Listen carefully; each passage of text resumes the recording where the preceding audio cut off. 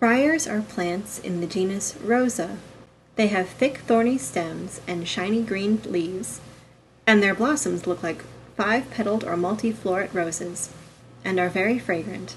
Thorny plants like briers may have been used to make the crown of thorns that was placed upon Jesus' head during the crucifixion.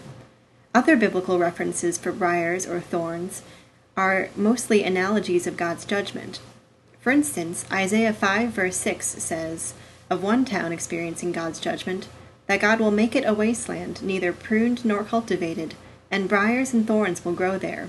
I will command the clouds not to rain on it. The next plant on the audio tour is hyacinth.